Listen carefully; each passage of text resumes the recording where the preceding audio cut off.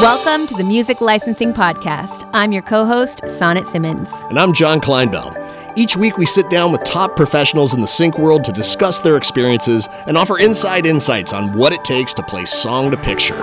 From music supervisors to ad agency executives, from trailer houses to indie artists racking up licenses with their music, we'll be talking to all of the people who make the sync magic happen. Music is the backbone of a successful film or TV show. It's all about finding the right fit for the right song, for the right moment. I think the key to success in music licensing is really building relationships. If you're passionate about music and the business behind making compelling media, this is the podcast for you. Join us each week as we dive into the fascinating world of sync and explore it with the people it takes to make it all click. The Music Licensing Podcast, where business meets the art of storytelling in media. If you love our podcast, please consider being a patron for $3 a month. It will get you inside scoops, behind the scenes, early access to some of the episodes, and helps keep the lights on over here for the podcast.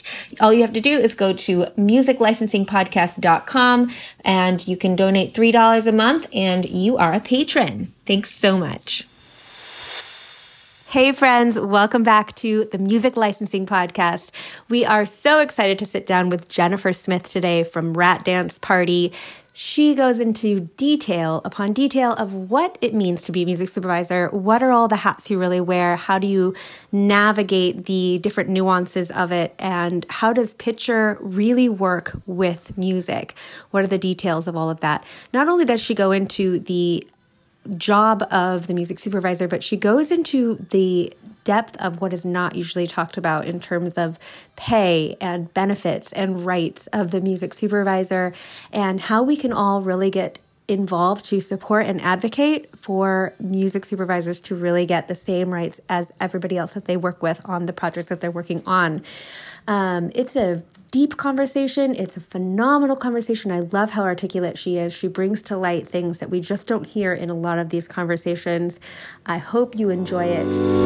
All right, welcome, Jennifer. Today we're sitting down with Jennifer Smith from Rat Dance. We are so excited to have this moment to have some face-to-face with you, get into the nitty-gritty of your life, fun human being who does amazing work in the music industry. You want to take just a moment and give us a little rundown who you are, what you've worked on, how you got to, this present moment of sitting here with us? Sure. Thanks, Sonnet and John. Thank you for having me. Super excited to be here. I'm Jennifer Smith. I have my own music supervision company, Rat Dance Party. We specialize in TV, film, documentaries, docuseries, new media, basically, a rat of all trades.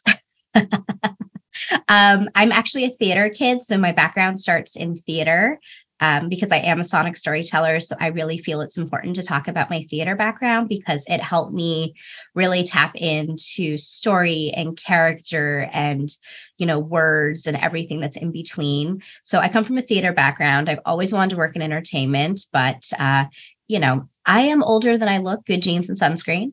And back in the day, there was this, getting hired was a little bit different. There weren't internships the way there are today, which I highly recommend people take advantage of. There wasn't, music supervision wasn't really a thing that you heard about. I mean, film schools don't really teach it or talk about it that much, to be completely honest. I kind of fell into it. I started my career working for Evan Greenspan, which was an amazing first job. So I got to work on Dancing with the Stars, America's Best Dance Crew, The Ellen Show, which was amazing back in the day. This is pre-scandal, never asked me about it because I was not there during when anything went down. So no salacious stuff on this side. And so really working with Evan and learning and listening, right? I was in a lot of meetings, a lot of great people worked there. I just kind of, took it in and everything. So I was there for about, I think it was 4 years or something. I can't even remember, time flies. And then this little teeny tiny little company called Cobalt Music that no one's ever heard of. Like, I know it's super freaking indie, right? They reached out, they were building their US team more. I started there when they were super independent on Sunset Boulevard, back when Sunset was still a thing. And I really worked, I call that my master class. I really got to learn about the other side of music, which is publishing, copyright, A&R, working with different music supervisors, studios, networks on a different side. But my heart has always been in storytelling. So I really missed on this side of the industry, and American Idol kept calling me and saying, would you join my team? And I just wasn't ready. And but I was ready to come home. So I joined the American Idol amazing music team when it was their first season on ABC. And then I was there for one season, and I just was ready to, continuing building my craft. And when you work on a giant show like Idol with an amazing team and amazing people and everything in between, you can't work on multiple projects, or, you kind of have to stay in there. So I made the decision to jump and start Rat Dance Party. So I have worked on things like Cribs, Why Women Kill, which is Mark Cherry's show, which is he was the creator of Desperate Housewives. I did Deadly Illusions on Netflix. I do all of Kiss and Tale's films. I do Behind the Music. I'm just like thinking it's early. I mean, I feel like you can Google it, and it's also going to continue to grow. So I feel like by the time I talk about something, it's like, there's like 6 things that are already coming out. That is how it works. You're like, because you're always working on stuff. It's always coming out. And then there's a thing. Yeah. I mean, your list is long. I didn't know about the Idol piece of this. I mean, well, how do you fit all of that into your life? Like, this is a massive, you're like, I was here, and then I helped Cobalt, and then I was on Idol for their very first episode. When they were on ABC. When their first season of ABC. So they originally were on Fox for, and then they moved to ABC, which they're currently on now. Got it. But it was like their first season on ABC. So I don't know what number, I can't remember what number that translates to, but I always say first season of ABC because it was a different network. Yeah. Okay. I kind of remember that shift at some point. I feel like that was a long time ago. So, again, people are probably going to start doing math soon. Again, wear your sunscreen. I know I've asked you about your facial products that you love, because I know you're also like a whiz and do all your research and know a lot about that. And that's going to be the next thing is Jennifer Smith's facial line. Skincare line for sure. Okay. So my next question, we recently had you on Get Repped, which is our conference with a bunch of different supervisors, or not Get Repped, sorry. Souptacular, different conference, where we were talking about different supervisors, and you really stood out by sharing some insights and getting into things that we just never heard shared the way that you did, articulated the way you did. And I would love to kind of dive into that conversation here a little bit. What would you say, maybe a good thread to just kind of start opening that piece is, what is the job of a music supervisor? Because you illuminated all the different hats and the different pieces of the job that I think some people are like, oh, they just pick the music and it goes in the show. Well, that's I call that the $1 million question, because it's funny. A lot of people are like, I know what a music supervisor does. And then a real music supervisor starts talking about their job, and they're just like, oh my gosh, I had no idea. I'm going to start with the caveat that each project is unique and different, and the needs are unique and different. But a music supervisor, we are, we're a department head in the sense of, for the music. We do the business side, we do the creative side. Anything that's an on-camera, we handle. An on-camera is if you see someone singing, dancing, sign language to a song, any of those things, that's called an on-camera that needs to be handled prior to filming or shooting. So we have to do all of the prep, make sure the business is handled, meaning is the song cleared? Do we have musicians? Do we need a pre-record? What type of tempo? What are we looking for? Does the actress sing? Can they sing? Do they need a vocal coach? Do we need a demo singer? All these different things. There's so many moving parts just before you get to the shoot. And this is all before we read scripts, we break it down, we do budgets, right? And then once the shooting is all over, then we go into post-production. So that's about, if you're talking about film, you also help temp out the film, right? Figuring out the tone, all those different things. If you're lucky to have a music editors are amazing. They're also very undervalued people as well. They will also lay the music in for me, temping is very important. I think it's important to have those conversations about tone, character, environment. There's songs that are sometimes written into a script, which is extremely important because it's there for a reason. Again, music costs money, which a lot of people forget. So things sometimes don't clear. So we have to come up with alts. We have to make sure it's all cleared, the cue sheets, the budget, the license, get licensing rolling. P.S. It's not a music supervisor's job to draft a license. That is an added on service. It is not part of the job. So there's just so many moving parts. It's like a multiple thing. Like some projects, you're just doing the stuff in post. We also hire composers. We work with composers, all those different things.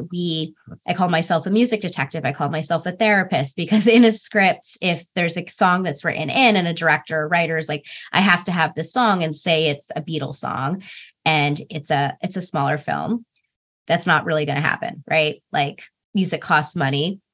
I'm of the value that I would go out and say and ask, because what's the worst? Someone says no. That's the worst that happens. I have been pleasantly surprised sometimes, but I'm also very realistic about the world. So I sit and say, okay, let's talk about the song. Why is that song in there? What does it add to the story? Does it add to the character? Does it add to the environment? Like what about the song is important? Well, it's nostalgic. Okay, what does nostalgic mean to you? Because all of us have a different viewpoint of what nostalgia means, what retro means. I love retro music. Well, what does that mean? Because everyone has a different point of view, has a different relationship. Music is so subjective. So it's part of my job is to really dive in and create a musical language. Jen, the song needs to be more red. Okay, I know what red means to you. I got you, right? Or this song, it's just... there's something about it that doesn't seem right. Okay, let's talk about it. What works, what doesn't work, right? If you're a music supervisor, you can't have an ego at all. And it's not about me or my musical taste. It's about the story. It's about the character. It's about the vision. You're upholding someone's vision. That's why I call myself a sonic storyteller, because music is a character in anything, whether it's reality TV, an ad, any sort of media. It is a character that you have to uphold within someone else's vision. If the sonic character is supposed to be dark and moody with a sense of tense and sparse and evil and all of that, well, we need to talk about that. What is the intention of it? And I think a lot of people think things need to be wall-to-wall music. There's beauty in silence. There's beauty in performance, right? And it's about how does it really bend? How does the music bend to the picture? What does it add? What does it convey? That's part of my job to help figure out, and also to really make sure that the vision of my filmmaker, of my showrunner, of my network, of my production company, whomever I'm working for, is upheld, right? But also I have all of these things in a box, right? Like money, schedule, egos. My job is also a politician, right? If you have 30 cooks in the kitchen, everyone has an opinion. Music, everyone thinks that they are right. It is one of the departments that definitely gets the most like, well, I know what's cool, or I know what the kids like, or I know what girls like. When you have a white male who says that, it happens all the time. I know what 13-year-old girls like. Were you ever a 13-year-old girl? Type thing. So it's about like sifting through and making sure that everyone feels heard, that their opinion matters, the story and the vision are upheld. It's in budget, on schedule. If you're working with composers, making sure it's the right person and the right fit, because not everyone can do everything. If I need someone that is a dark alt electronic pop for a film and someone's like, oh, I can do that, I'm just like, you're not the right fit, right? And that's okay. That's 100% okay. So it's about making sure that the right person, because just like my job with music has to bend to the picture, right? The picture, the story, the words are the most important. The music is a layer. It's not the main event. It's, the backup singer, but it's important. And sometimes it becomes the main singer, depending on the moment and the emotion. But just like, there's not a right fit for everything sometimes. And it's also knowing when you listen to music and when does that going to work, right? And sometimes I'll be like, oh, this song's amazing. I'm looking for a non-romantic love song for this scene, right? And sometimes it fits and sometimes it doesn't, because you listen to it and then I throw it to the picture and it doesn't bend right. Or I look at it and I go, this song changes the relationship we're trying to convey in the story. I can't use it. Right? I can't use it. It's just, sometimes it just doesn't work. Like when you listen to something and when you see it with story, it doesn't work. It changes everything. And I think a lot of people are like, oh, music supervisors just playlist. I'm like, I'm not a playlister. I'm a sonic storyteller, and music changes everything.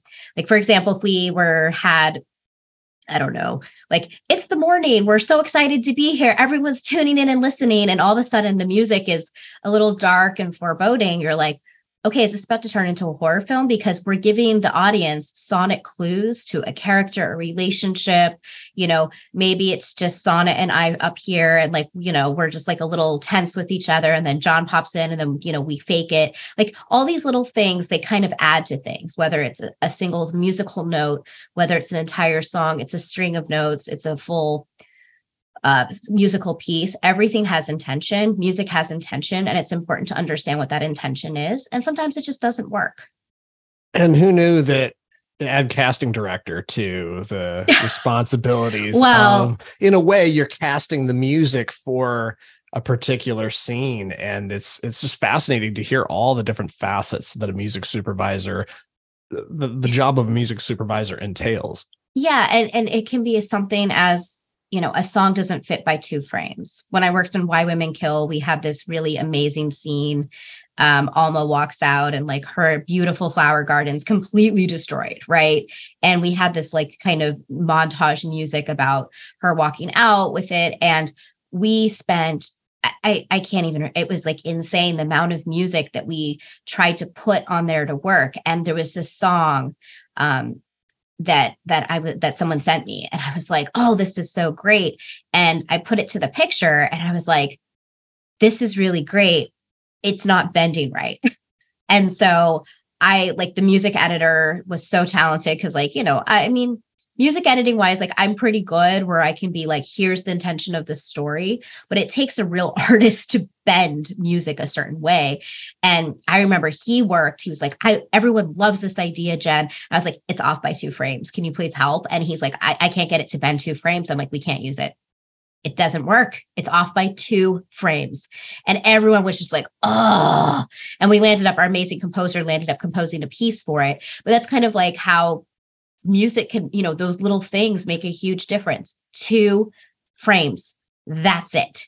And it just did not work. And it was hard. Everyone was heartbroken because we worked so hard. They're like, I love this. We love this. Like we love, and I'm like, it's 2 frames off. I can't fix it. I need a professional. And it was just this, everyone was like, as a group, because I think a lot of people don't realize you work with so many different departments that it's not just you in a silo. Right. And it's just so, it's so collaborative. It's such a collaborative thing. It's not like my way or the highway. It's so many different things. I mean, if you have it on camera, you have musicians. Sometimes you're dealing with casting. You're dealing with all different types of things. So it becomes, such a collaborative process. You're working with a choreographer. I think the dance background helps with that as well. All those different things. It's so intricate. It's not just like I'm in my little thing. I mean, sometimes I feel like I'm just sitting in front of my computer because we're remote still, unfortunately, but there's still a collaborative process involved. And, it's not about me. It's about the story and someone's vision. Yeah. Oh my gosh. I love how you really get into explaining the depth of it and the veins. Like, it's not just here's my job, here's my lane. Like, there's so many different ways, and talking about how music bends to a scene. And for any artists that are listening to just know, like, it's about creating the best music, because you can never be like, I know what those 2 frames are. Like, and you mentioned something about how picture and music go together, and the tone and the bending of the music to the picture. Can you elaborate a little bit on that? How the 2 really fit together?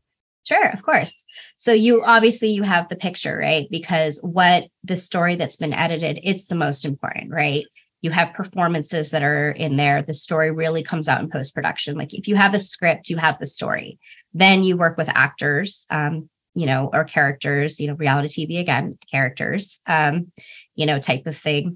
It is an art form, whatever it is. You have these intentions for things, but really the real story comes out in post-production, because at the end of the day, maybe the actor, actress, they couldn't get exactly out, or they interpret the character as something different, right? So things will change and they come out in post, right? And that gets strung out to the story. And the music gets put in, and it's supposed to add to it. So if we have, say, I don't know, an opening montage, right?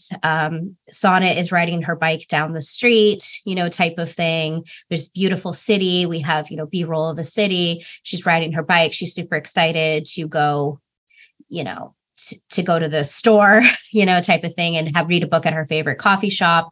As she's driving down the street, we have this beautiful music, because again, this is a rom-com that I'm making up right now. And then all of a sudden, her bike falls and she hits, this man. And then they have a really cute meet cute. And he's like, oh, would you like to go get some coffee? And it turns out they go to the same coffee shop every morning. Right. So there's the scene. Right. And what's the intention of that scene? It's how our two main characters meet for this film. So what's the intention of the opening thing? Obviously, this is a city, so we're going to give it a little bit of city vibes. We also want something that's going to be happy. We want the audience to feel happy and to feel something to Sonnet, our main character. So as that goes, the music has to bend with that, because she's riding a bike. We have movement. The music has to move with her, right? Because it's scoring her journey and her story, right? So let's pretend that in the music, there's an instrument that's a little off that kind of makes us do this, right? Right. But as the picture goes, she's riding down on her bike. We can't be doing this as an audience. It makes the story do this. It's not bending right. There's something off that's making me, as an audience member, not connect with Sonnet, not connect with the story, and doesn't give me movement to go along on her journey before we have her little meet cute. So great, like with the rhythm of the picture and the edits and because the editor did this beautiful job, the camera work did this beautiful job, and my job is to not destroy that story, that work, and to create maybe something that as an audience it's not there. But let's pretend on juxtaposition that this is like a horror film that we don't know turns into a horror film, right? So this meet cute, you think it's there, but sonically we're putting little things to make the audience a little uneasy because we think it's a rom-com. Ooh, right. But eventually we find out it's not a rom-com. This meet cute was a stalker that, and then stuff happens, right? So we have a completely two different stories, but what's the intention of the audience? What's the intention of the story and the characters? Because you can put little Sonic Easter eggs in there. I love doing that. On Deadly Illusions, my Sonic Easter eggs was children rhymes, right? So they were woven into the score. They're in there. They're like these little Sonic Easter eggs for that. There's another film that will be coming out later that also has Sonic Easter eggs as well. That's like something I enjoy doing as a music supervisor.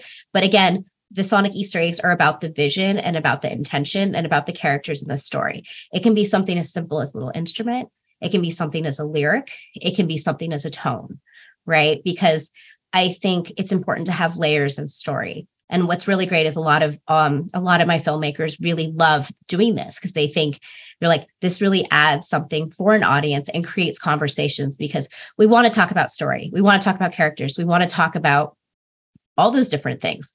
What character we love, what character we hate, what just happened. Oh my gosh, did you just watch the new episode of so-and-so? Or why did I have that emotion? Like, that's my favorite thing where people are like, it was very weird. I was very uncomfortable in that scene. And I'm like, well, I wonder why, wink, wink. And that's why it's like fun to work with composers to have these conversations. Like, okay, what do you see? Like, here's the temp score. What, we talk about what works, what doesn't. And it's like, what can we add that adds to the character? What perspective are we from?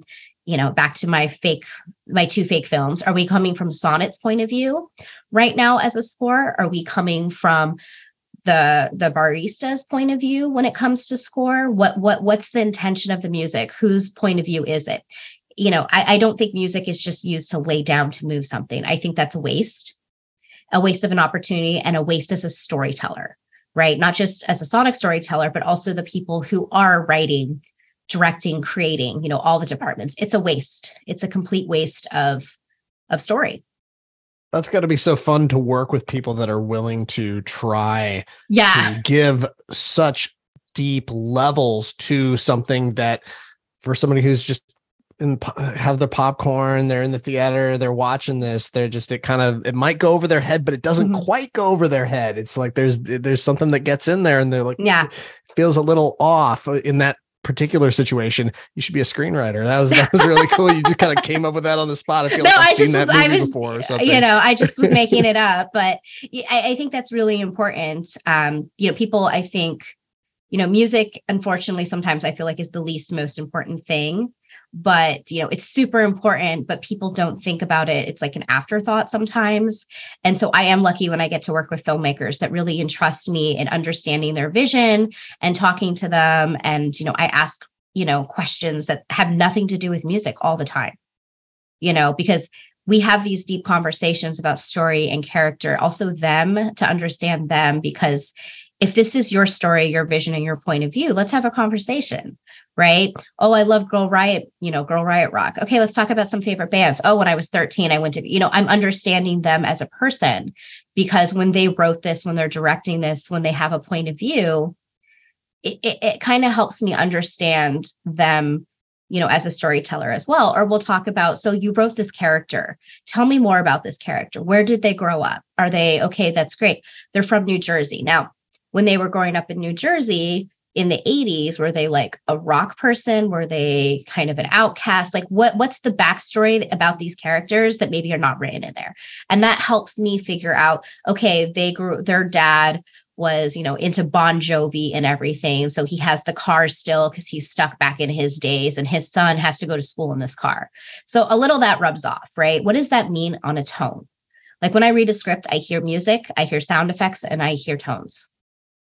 And I write those down for every character, every single character. It's just based on what I'm reading and what I hear.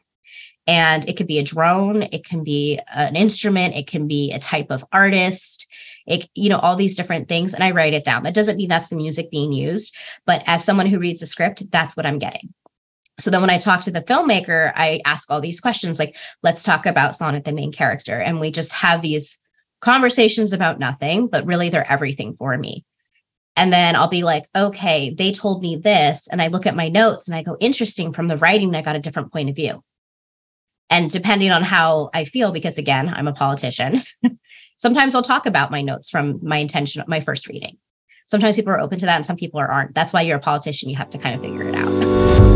Thank you for listening to the Music Licensing Podcast. If you are looking for more information, insights, resources around music licensing, please visit our website, 2indie.com. We have a private sync community. We have free bootcamp, 90 minutes that teaches you everything that you need to know about music licensing. And we put on live events, educational events throughout the year. We would love to have you there, 2indie.com. It was really interesting when you talked about just even sound effects, that you're coming up with ideas of just sound effects that could be associated with scenes or characters. And how often do music supervisors collaborate with like the sound editor or the sound designer? Audio effects? Yeah, the sound designer. That's it. That's so I think it just depends on the project. I'm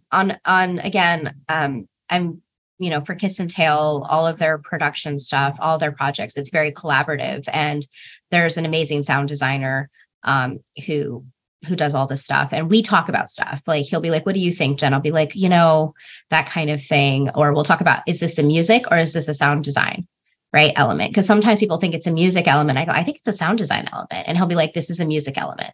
So we really have these conversations. It just depends on the project. I don't personally pick out the sound effects. Like it's just, I hear, because sound effects and music are the same thing in my mind, because they are musical notes in my head. A drone, a crash, whatever. It's, yes, I know people say there's drones in music. I'm like, it's also called a sound effect if in a sound effect library, right? All those things just have it, type of thing. And sometimes I'll be like, okay, for sound design, sometimes on projects, I don't collaborate. Again, every project's unique and different. Every team's unique and different. Sometimes things are more collaborative. Sometimes they're less collaborative. That's why every project's unique and different. I have just been blessed that The projects I've worked on have been with really amazing teams that are super collaborative. The network people are collaborative. Like, it's just, I have been very privileged in my career so far that, you know, people entrust in my ideas. Even if my ideas don't work, they still trust in trying them. Because again, it's never about me. It's never about the music supervisor picking things. I'm not a playlister. I don't do the, you know, fresh finds at Spotify on Friday. Like, that's not my job. Right. And anyone that says, oh, I'm a playlister, they're not a music supervisor. A music supervisor is a sonic storyteller, and it's great. It's every day's a new day and a puzzle. It's a mixture of business. It's a mixture of creative. It's a mixture of therapist, detective, everything in between. You're a very important team member to a production, but it's not about us. It's never, ever about us. That's amazing. It just reminds me of the whole 10,000 hours with the Beatles and everything like that. Yeah. And there's literally just everything you've been talking about. I can tell you've really put in the years and years of experience and not just the experience, but also just the different facets to the job, where you can come in and be a valuable part of whatever production is happening. It's like, you know how to, even like you were talking about, just, you know how to read the room, you know how to work with people. And it's just got to be one of those situations where it sounds like you're just like right in the place that you're supposed to be in terms of everything. That's got to be amazing. You're working your dream job. I am working my dream job. It's a very difficult career. And I think people don't talk about how hard it is. It's not, you know, people, they see music supervisor, they think it's super glittery. It's long hours. It's a lot of blood, sweat, lots of tears. Unfortunately, we also don't talk about this. It's extremely underpaid, which is a problem. That's why I said, you know, unfortunately, music is the least most important thing. This is a very difficult craft. It's a very important craft that should be respected more, and everything in between, but it's not. I know that's going to change. You know, we are working to create change within our industry, but it is a craft that is not valued the way it should be.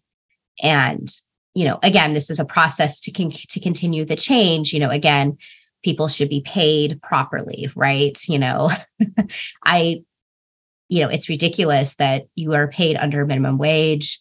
You go years without pay. There's no like we have no protections, those types of things. And it becomes very difficult, and it's not a sustainable career. Like, a lot of people have side hustles, right? Because you can't make enough money as a music supervisor because you're not paid properly.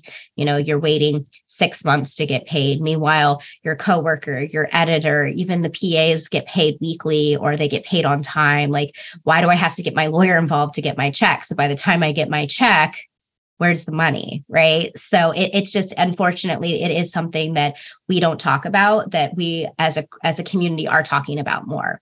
That a lot of people say, I want to be a music supervisor. And I'm like, so this is not to scare you. I am telling you the truth of this craft. And it's not for everyone. And it will change, but it requires the community coming together, standing together, saying, no, I am not getting paid $1,000 on a film. I refuse to be paid $1,000, right?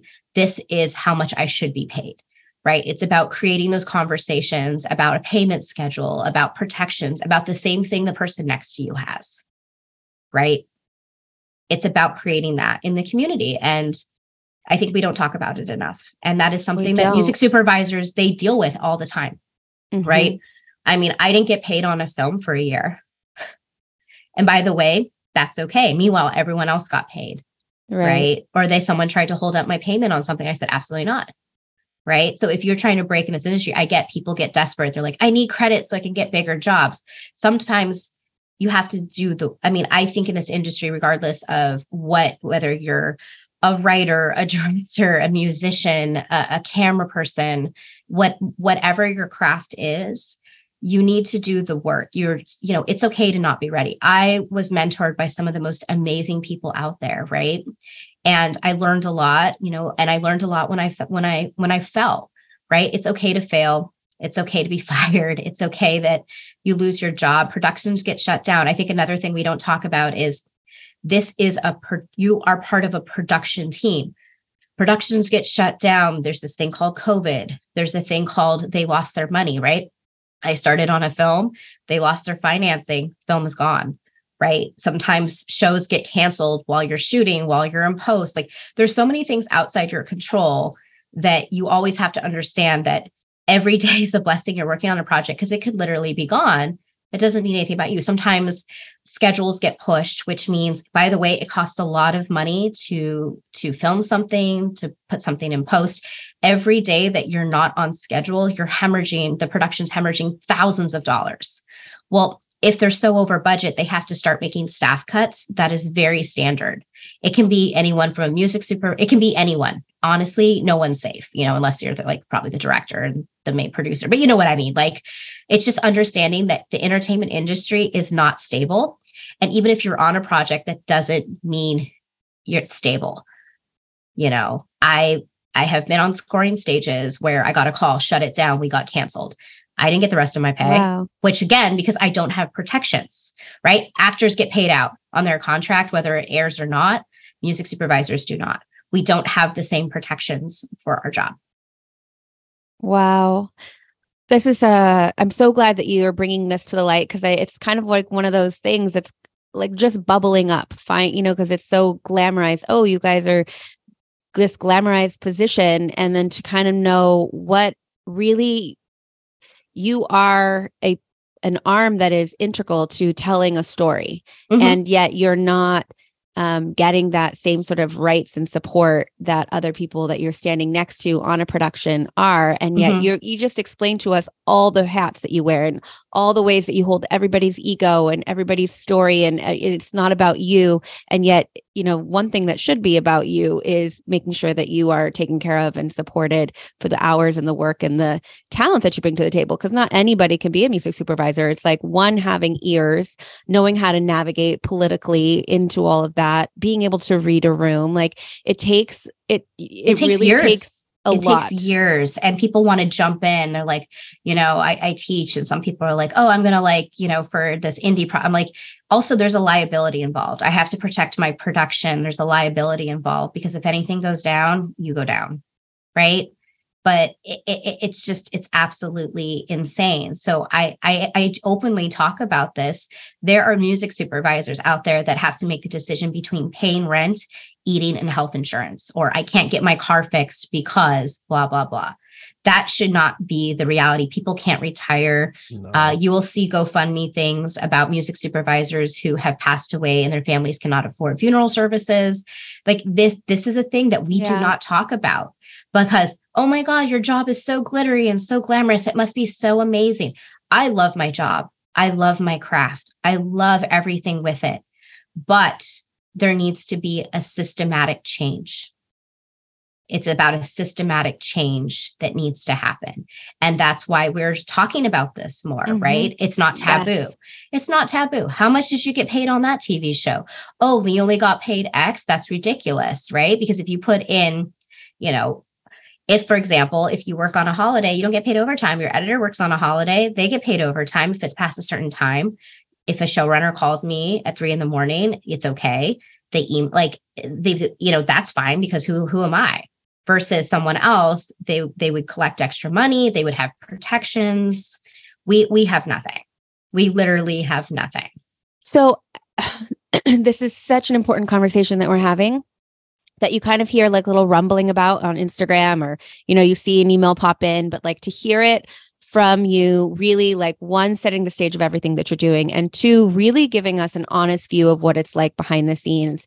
What can we do as listeners, as people, listening to the podcast? What can our listeners do to help get behind you and help make the change happen in a more expedited way? So systematic change is a marathon, not a sprint, unfortunately. The current culture we live in, everyone's like, I'm going to protest, I'm going to post something, rah, rah, rah, and then it goes away because it's no longer trendy, right? Think about the press of the Ukraine war, right? How it ebbs and flows and it's no longer trendy and people forget about it. So I think when it comes to systematic change, it's about constantly being aware of these things, right? It's being aware, it's talking about it. If you work in the industry, it's about talking about, hey, did you know our music supervisor doesn't have the same rights as us? right? If everyone's talking about it within the industry and supervisors or aspiring music supervisors, they talk about it, then it becomes a thing. Because again, it is about systematic change and it's a marathon.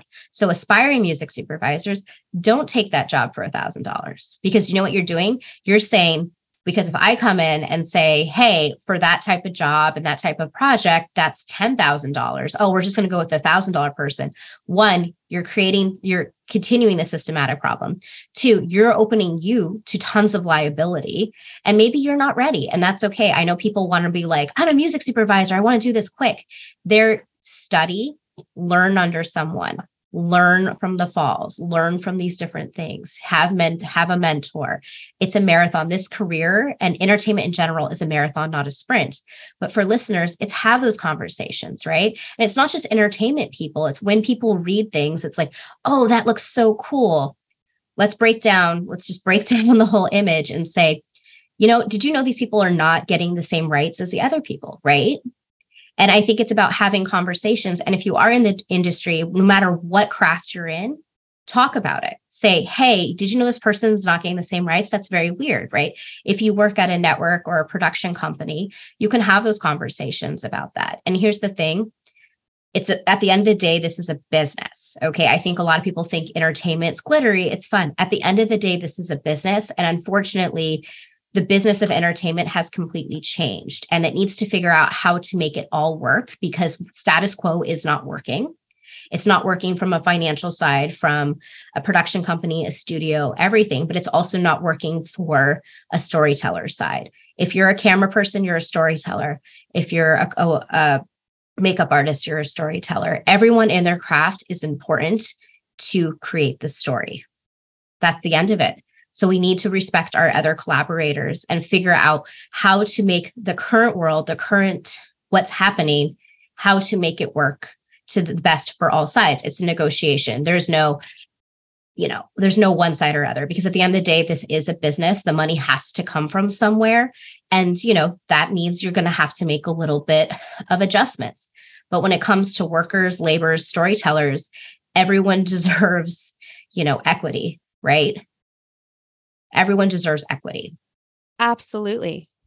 Wow. Yeah. I mean, it just brings to mind like movies where classic movies that have had so much success, and the names of the music supervisors, but you wonder they don't have any equity in that, probably. Like their name is known, and yet they've made that film, or all the projects that we know about where it's like, oh, that music was so phenomenal and it changed our lives. And yet you're not being supported in that craft. And I love how you keep talking about it as a craft, because it is a craft. It takes years to develop a craft. And you've really articulated that so well for us, for all of our listeners, brought so much light to that. And this conversation is just one of the most, I like how deep we can get, and how I appreciate how deep you can go so quickly. It's not a conversation you have every day with just everybody. And so thank you for diving in there with us today. Well, thank you for having me. And my hope is that as this craft continues to change and evolve, because nothing should stay stagnant, is that people that are upcoming in this craft don't have to go through 1% of the same things that we have to go through, right? That they don't, have to worry about protections and those different things. And, I know people don't like to be patient, but entertainment is all about patience. It's all about the marathon. And if you want to be successful in your craft, you have to understand the ebb, the flow. You also have to understand this is a business, right? Which I know takes away from the fun creative, but at the end of the day, it's a business. So if you want to be successful in this craft, you have to understand business. People that say, oh, I just listen to music and put it on there. I'm like, that's not a good storyteller, because there's so many different elements that go into things, including the non-sexy stuff, which is about money, which is about egos, which is about politics, which is about all these other things. And you have to know where to push and pull. I mean, I've sat in production meetings where for the first 3 production meetings, all I said was, nice to meet you and have a great day. Right? Because I was listening. I think people like to come in and feel heard. There's a power in listening and assessing the room and figuring out. So by the time I did talk, everyone listened to me because I knew, okay, this person's in charge. This person thinks they're in charge, but I have to appease them because of XYZ. This person doesn't like a certain word or language. This person, like, I just read the room and I assess it. And sometimes I just don't say anything. I am actively listening, right? Actively listening. I think people forget to actively listen nowadays. Wow. Yeah, I think that social media doesn't exactly encourage that so much. No, it really does not. And I get it. People get excited. I get excited about a script and a story, and I just start talking about it, and I get really excited. But then when I go to the meeting, I just sit there and listen, and I don't say a thing. Love right? that. And I wait. I'm like, is this a thing I can talk, or is this a thing I need to listen? I just need to feel my footing. And then sometimes you say something and it rubs someone the wrong way, and you're like, I need to pivot. My bad. I need to pivot, right? We're not perfect. We're human, all those different things. So if you are aspiring to get in this industry, really listen, read. Don't just read the creative stuff, read the business stuff. I read music business every morning, like an old lady. I read every single thing. I look at it. I read Deadline. I check all those different things because I need to understand what's going on in various sectors of the business. That is why this conversation is so important, because it is not just like, well, if you're an artist, how do you get your song in there? Nope. Or if you're a music supervisor, how do you make the best playlist? Like, it's knowing the whole, and it's knowing the environment, it's knowing the ground, it's knowing the topography, it's really honing your craft, it's showing up and being there ready to go to make the project the best that it can be, and not just like your own agenda. And in that, your creative process really gets to flourish. This is phenomenal. I just want to sit here and talk to you forever. And you're such a joy to talk to. Thank you. Thank you. And I mean, I wish we had forever to, I feel like there's just so much more to dive into, and phenomenal was exactly phenomenal was exactly the word that popped into my head when I was thinking about this conversation. So thanks for having this with us, Jennifer. We really appreciate you spending some time with us today. Well, thank you so much for having me. I think these are important things to talk about that we don't talk about. And I think there shouldn't be a stigma in talking about that, and, diving a little bit more into different crafts, because, all the crafts have their own beautiful and not so beautiful things that go on. Thank you. Thanks so much. And we'll see you next time. A special shout out to Daniel Lim for providing this incredible music to our podcast, and Kurt Hunter, our editor.